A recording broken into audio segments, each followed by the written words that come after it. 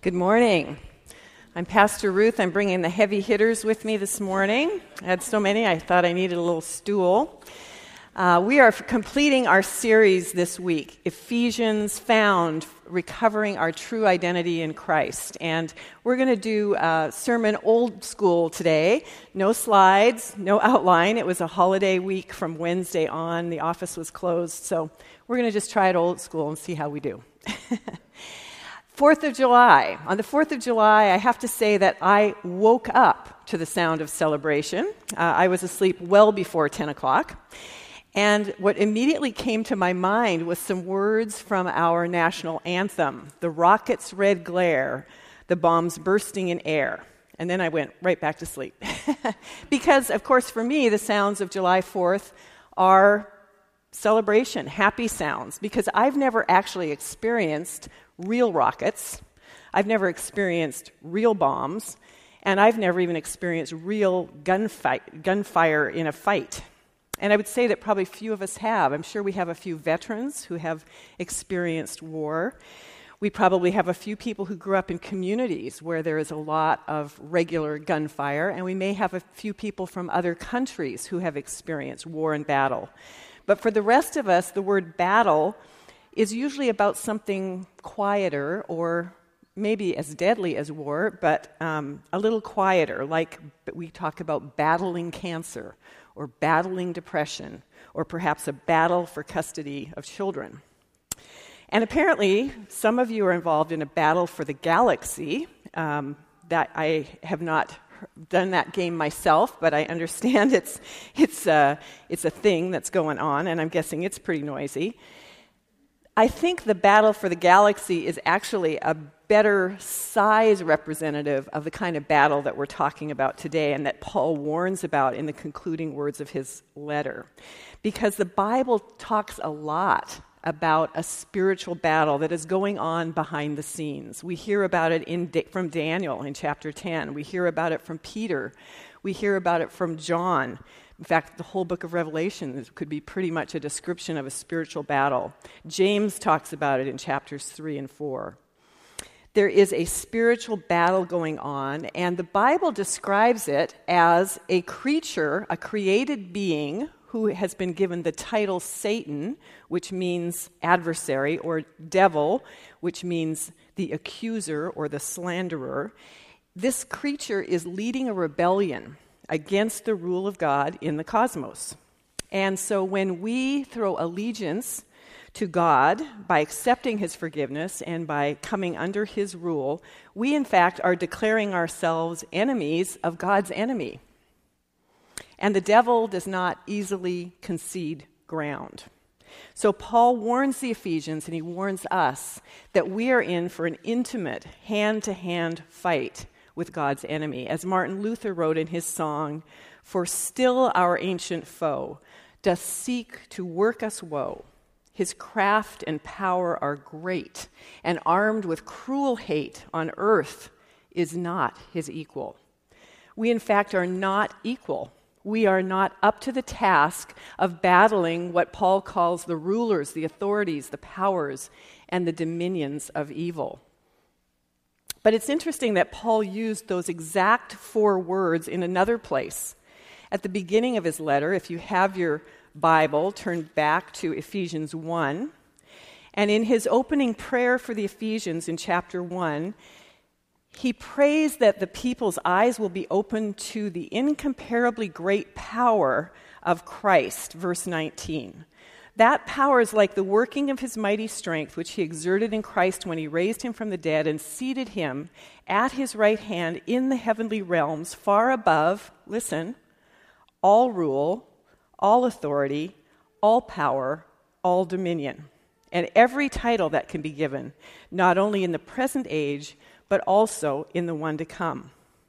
Christ is sitting in authority, far above all authority, all other rulers, all other powers and dominions. And like bookends on this letter, Paul reminds them, having reassured them that Christ is over all of that all of that has been put under his authority, he now at the end of his letter warns us that though the war is won, each forward movement, each time we walk into a new space of maturity, every step that we take to bring more of God's love to the world, more of God's light, more restoration of God's initial plan for the world and for our lives, every step will be contested. This is a tension that we live in.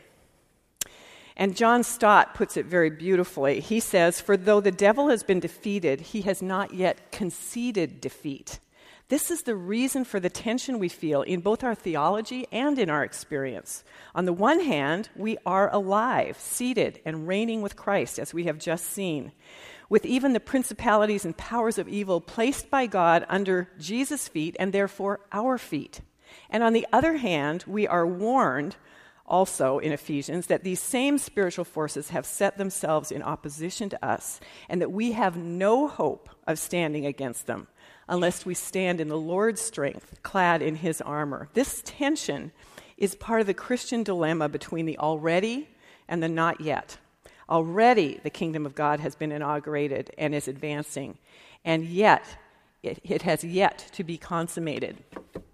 Already, not yet. That's the tension we live in. Our enemy defeated but not eliminated.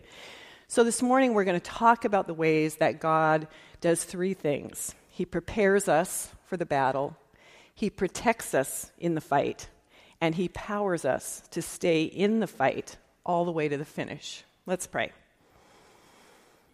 Father, as we come to your word today, we are so grateful for the way that you meet us. Thank you for the fact that your Spirit will be touching us and speaking to us words of life, words of hope, words of encouragement. I pray today that this word about the fight to come will be one that lifts us up to you in gratitude for the ways that you will meet us and care for us in the fight. In Christ's name, amen. There's a small old commentary on Ephesians written by Watchman Nee called Sit, Walk, Stand. And I think that's a great summary as we think back over what Paul has been writing in this letter. It's a helpful way to remember it. Because first we heard about God's great plan, that he wants to bring everything together, everything in heaven, everything on earth, together, united under Christ. And that Christ sits in heaven, that he sits in heaven because his work is done, it is finished, and that we are seated there with him. We sit with Christ in heaven, and we are filled with the very life of Christ, so that, as Richard said in the first of the Ephesians studies, we become people of rest, confidence, and hope right in the midst of the storms and the fog of life. And then in the middle of the letter, Paul talked about us needing to walk worthy of the calling we have as the beloved, forgiven children of the light. And he laid out transformation that ought to occur in our character, transformation that ought to occur in our behavior, and transformation that ought to occur in our relationships. Because we sit with Christ, we walk into this new life as Christians, or Christ's ones, little Christs in the world. And now Paul concludes his letter by preparing us to stand against the opposition that will be thrown at us. I played basketball, and this applies, I guess, to pretty much any sport, but I played basketball in high school and college and spent hundreds of hours practicing layups and doing shooting drills. But if that were all the practice that we did, our team would have always been defeated. Because, of course, in a game, there is opposition. In basketball, there are no free layups in games. There is opposition to every shot, to every pass, and every move towards the basket. And it's true also in our spiritual life. There is no uncontested layup in the spiritual life. Paul wants us to be prepared for the opposition. So let's begin with that question. How does God prepare us? My husband and I have some hiking friends. We haven't gone for a while, but we love hiking with Ranger Dave and Debbie. Now, Dave is not a real ranger, but we call him that because when he shows up, even if it's just a day hike, he will have an enormous pack.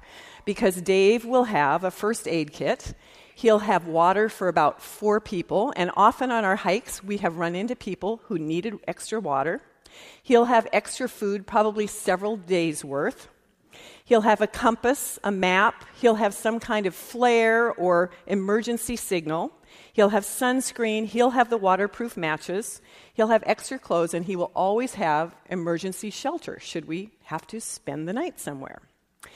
He's climbed Mount Rainier several times, and his long experience means that he can anticipate pretty much what problems could possibly happen, and he comes prepared.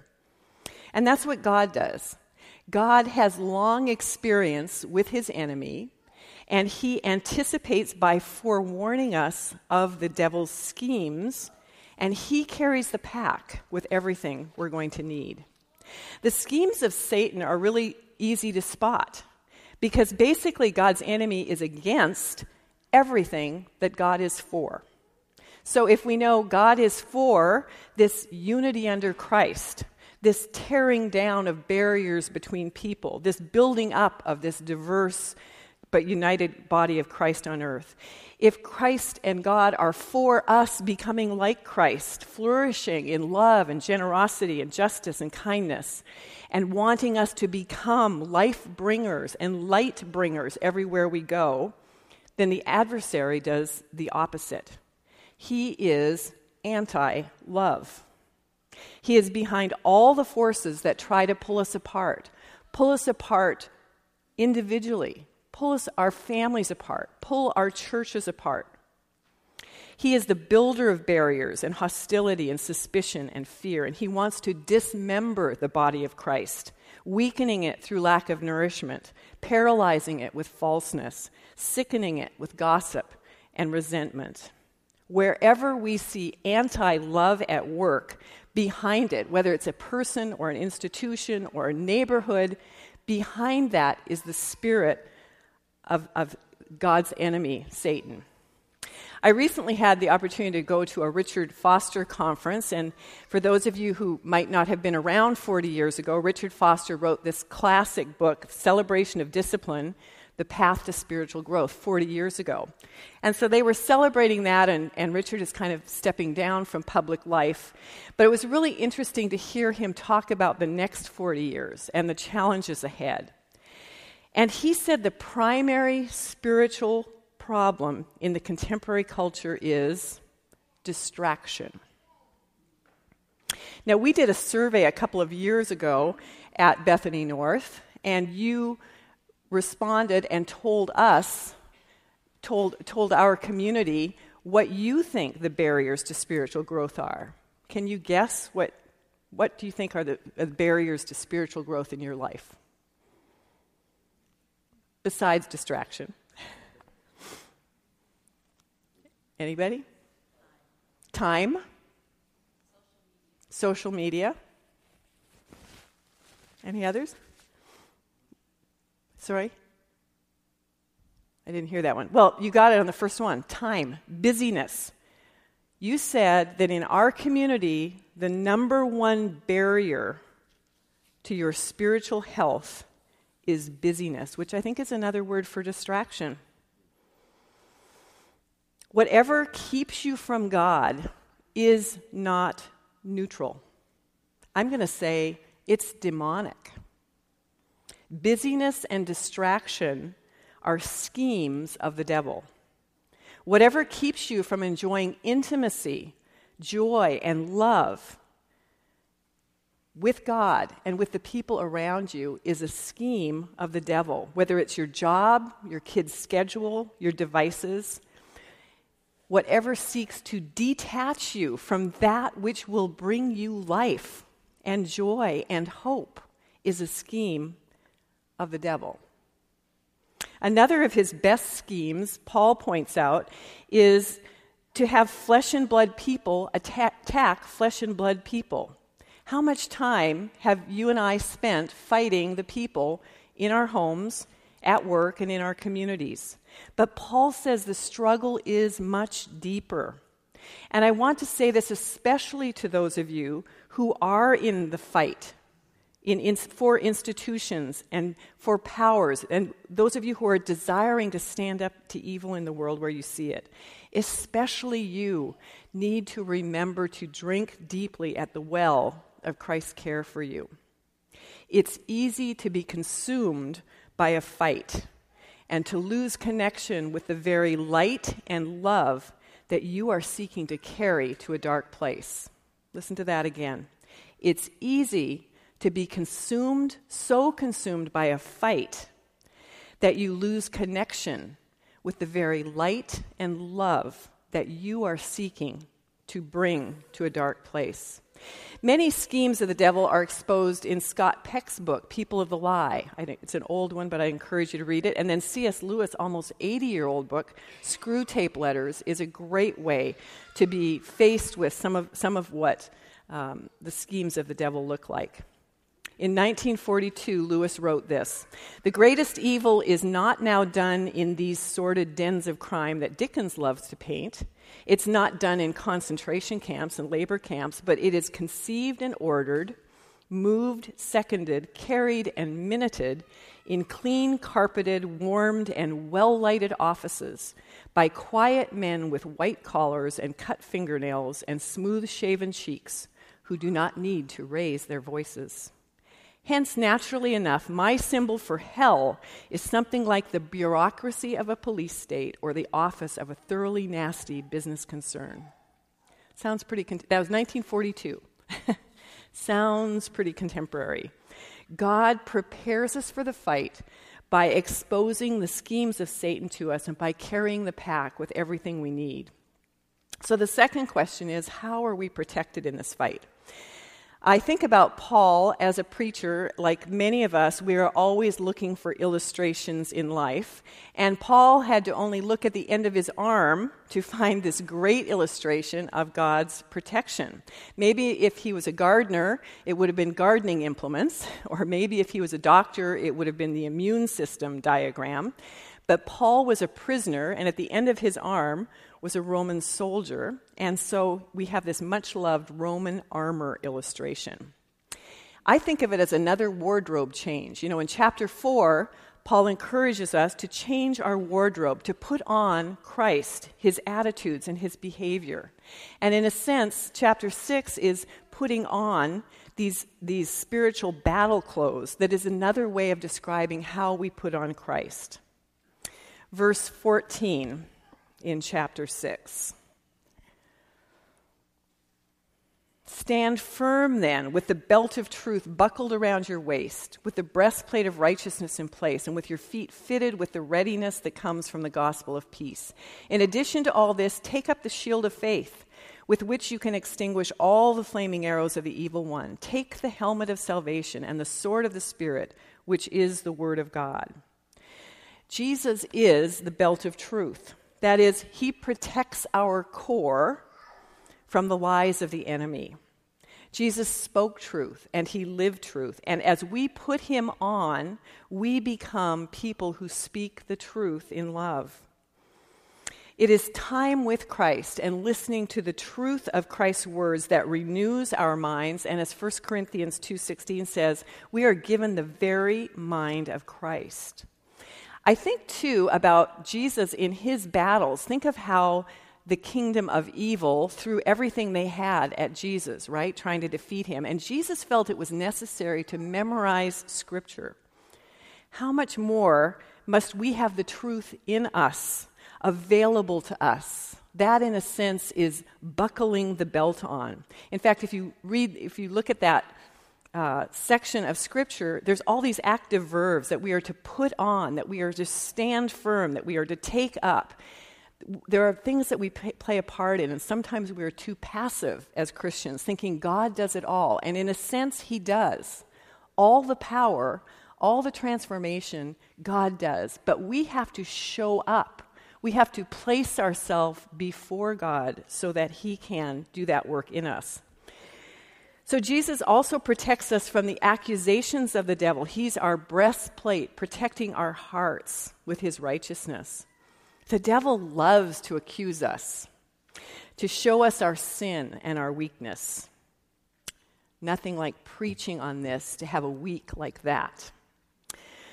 Romans 8 tells us there is no condemnation for us because we are sitting with Jesus. We are in Jesus, and Jesus has covered us entirely with his forgiveness. Jesus gives us protection from being blown around. In a sense, his peace is that which grounds us. The Roman soldiers had footwear that was kind of like soccer cleats. It was something that provided stable footing. And that is what Jesus gives us. He gives us footing when the day of evil. Did you see that in the passage? He says, there's a day of evil coming. Do you know what a day of evil is? Well, it's a perfect storm that Satan customizes just for you. So if you're an introvert like me, it means a day when you don't have 1 minute to yourself. If you're an extrovert, it means it's several days where you never get to talk to anybody. It's a day when you argue with someone you love or you're betrayed by someone you love. It's a day that your job is just killing you. It's a day when your sleep was interrupted the night before. The day of evil is a day specifically designed for you, and Paul warns it's coming. It's a day when you will be tempted to things you would never believe you are capable of as you're sitting here on Sunday morning. A day when your company or your neighborhood or your organization moves in a direction, makes a decision, or affects a policy that you never believed was possible. Ron Julian writes, in the midst of struggle and trial, we must decide whether we really believe what we say we do and act on that belief. If we are truly believers, our beliefs will ultimately make their way into our actions. Most of the commands in the New Testament are not instructions for living a more fulfilling life, but tests of our discipleship. Tests of our discipleship. They are commands for me to persevere in believing the gospel, even when life pressures me to abandon the faith. At stake in how I live my life is not whether or not I have a more or less fulfilling experience as a Christian, but whether, in spite of my weakness and sin, I persevere in being a disciple of Jesus and find eternal life. Someone has said that diamonds are just chunks of coal that stuck to their jobs. And that's what God is doing with us. He's making us into diamonds. You and I are called to stand our ground. And after we have done everything, Paul says, to stand. Jesus is also our protection from despair. He's the shield of faith. The doubts about God's love, doubts and lies about ourselves are all answered in the face of Jesus. When we look to the cross, we see God's naked and vulnerable love. There, God showed us how evil is overcome. Evil is overcome with good. A weapon the enemy could never have imagined. The Roman shields that they're talking about are not the little ones we see in movies, but really large, wooden, leather-covered usually, and they often soak them in water. And they were made to interlock with the shields of the other soldiers. They didn't stand alone defending themselves, but stood together with the shields locked in front and overhead, back to back, so that no arrows could penetrate. It's a great picture of the fact that sometimes in our pain and in our suffering, we don't have the strength to hold our own shield. And then it's the faith of others in the body of Christ that protects us and carries us to safety. And sometimes it's our faith shield that's needed to defend the faith of others around us. Our final protection is protection from death. Jesus is our helmet of salvation. As Hebrews 2:14 says, by his death, Jesus destroyed him who holds the power of death. Because that was kind of Satan's trump card, fear of death. He enslaved people with the fear of death. But Paul says we are free of that fear. In Romans 14, he says, now that Christ has risen, if we live to the Lord. And if we die to the Lord. So then, whether we live or whether we die, we are the Lord's. We are given just one offensive weapon to take territory back from the enemy, and that's the sword of the Spirit, the Word of God. It's not just this, the written Word of God, more importantly, or at least as important, is the living Word of God. I know some people who cook for a family, and they amazingly meet the needs of all the individuals in the family. So there's one's a vegetarian, one's wheat-free, one's dairy-free. And I think that that's sort of the way God feeds us His Word. You might be reading Ephesians for the 3rd time, or the 1st time, or the 23rd time, but God brings it alive each time in just the way you need. One this morning will hear a word of encouragement. Another will be convicted. Another will have an insight into a circumstance in their life. So we have been prepared by Jesus for the battle, and we are protected fully by the armor of Christ. A mighty fortress goes on to say, did we in our own strength confide, our striving would be losing. We're not the right man on our side, the man of God's own choosing. Dost ask who that might be? Christ Jesus, it is He. Lord Sabaoth His name, from age to age the same, and He must win the battle. So the 3rd question is about power. Where are we getting power for the fight? And in our chapter at verse 18, my Bible is breaking, so I'm trying to be really gentle with the pages. Verse 18. And pray in the Spirit on all occasions with all kinds of prayers and requests. With this in mind, be alert and always keep on praying for all the saints. There's the power. Spirit-powered prayer is the gas for the engine. I say spirit-powered prayer because I think for many of us, prayer has become very anemic, even narcissistic, and crisis-driven. Paul's final words describe a completely different kind of prayer, spirit prayer, the kind of prayer that's needed to defeat the powers of evil. That is prayer at all times, prayer of all kinds, prayer with all perseverance, and prayer for all the saints. Prayer at all times is not a constant flow of words, but what Brother Lawrence calls practicing the presence of God, or what the 12 steps call conscious contact with God. Prayer is opening ourselves to awareness of God everywhere in everything. Bidden or unbidden, God is present. We must see and hear God in order to join our prayers to what God is already doing. Paul also encourages us to throw open the door to all kinds of prayer. There's asking prayer and praising prayer and weeping prayer and longing prayer and fuming prayer. And perhaps most important of all is the prayer of listening. Pray the prayers here in Ephesians. There's some wonderful prayers. Put in the names of the people you are praying for. Pray many beautiful, wonderful prayers have been written from others. Use those prayers to stimulate your own prayer life. As someone wisely said, pray as you can, not as you can't. So we pray at all times, all kinds of prayer, with all perseverance. Not that we bully God by asking so much, but the truth is that if we persevere in prayer, we may be changed. Richard Foster says, prayer is the central avenue God uses to transform us. He writes, if we are unwilling to change, we will abandon prayer as a noticeable characteristic of our lives. If we are unwilling to change, we will abandon prayer. The closer we come to the heartbeat of God, the more we see our need and the more we desire to be conformed to Christ.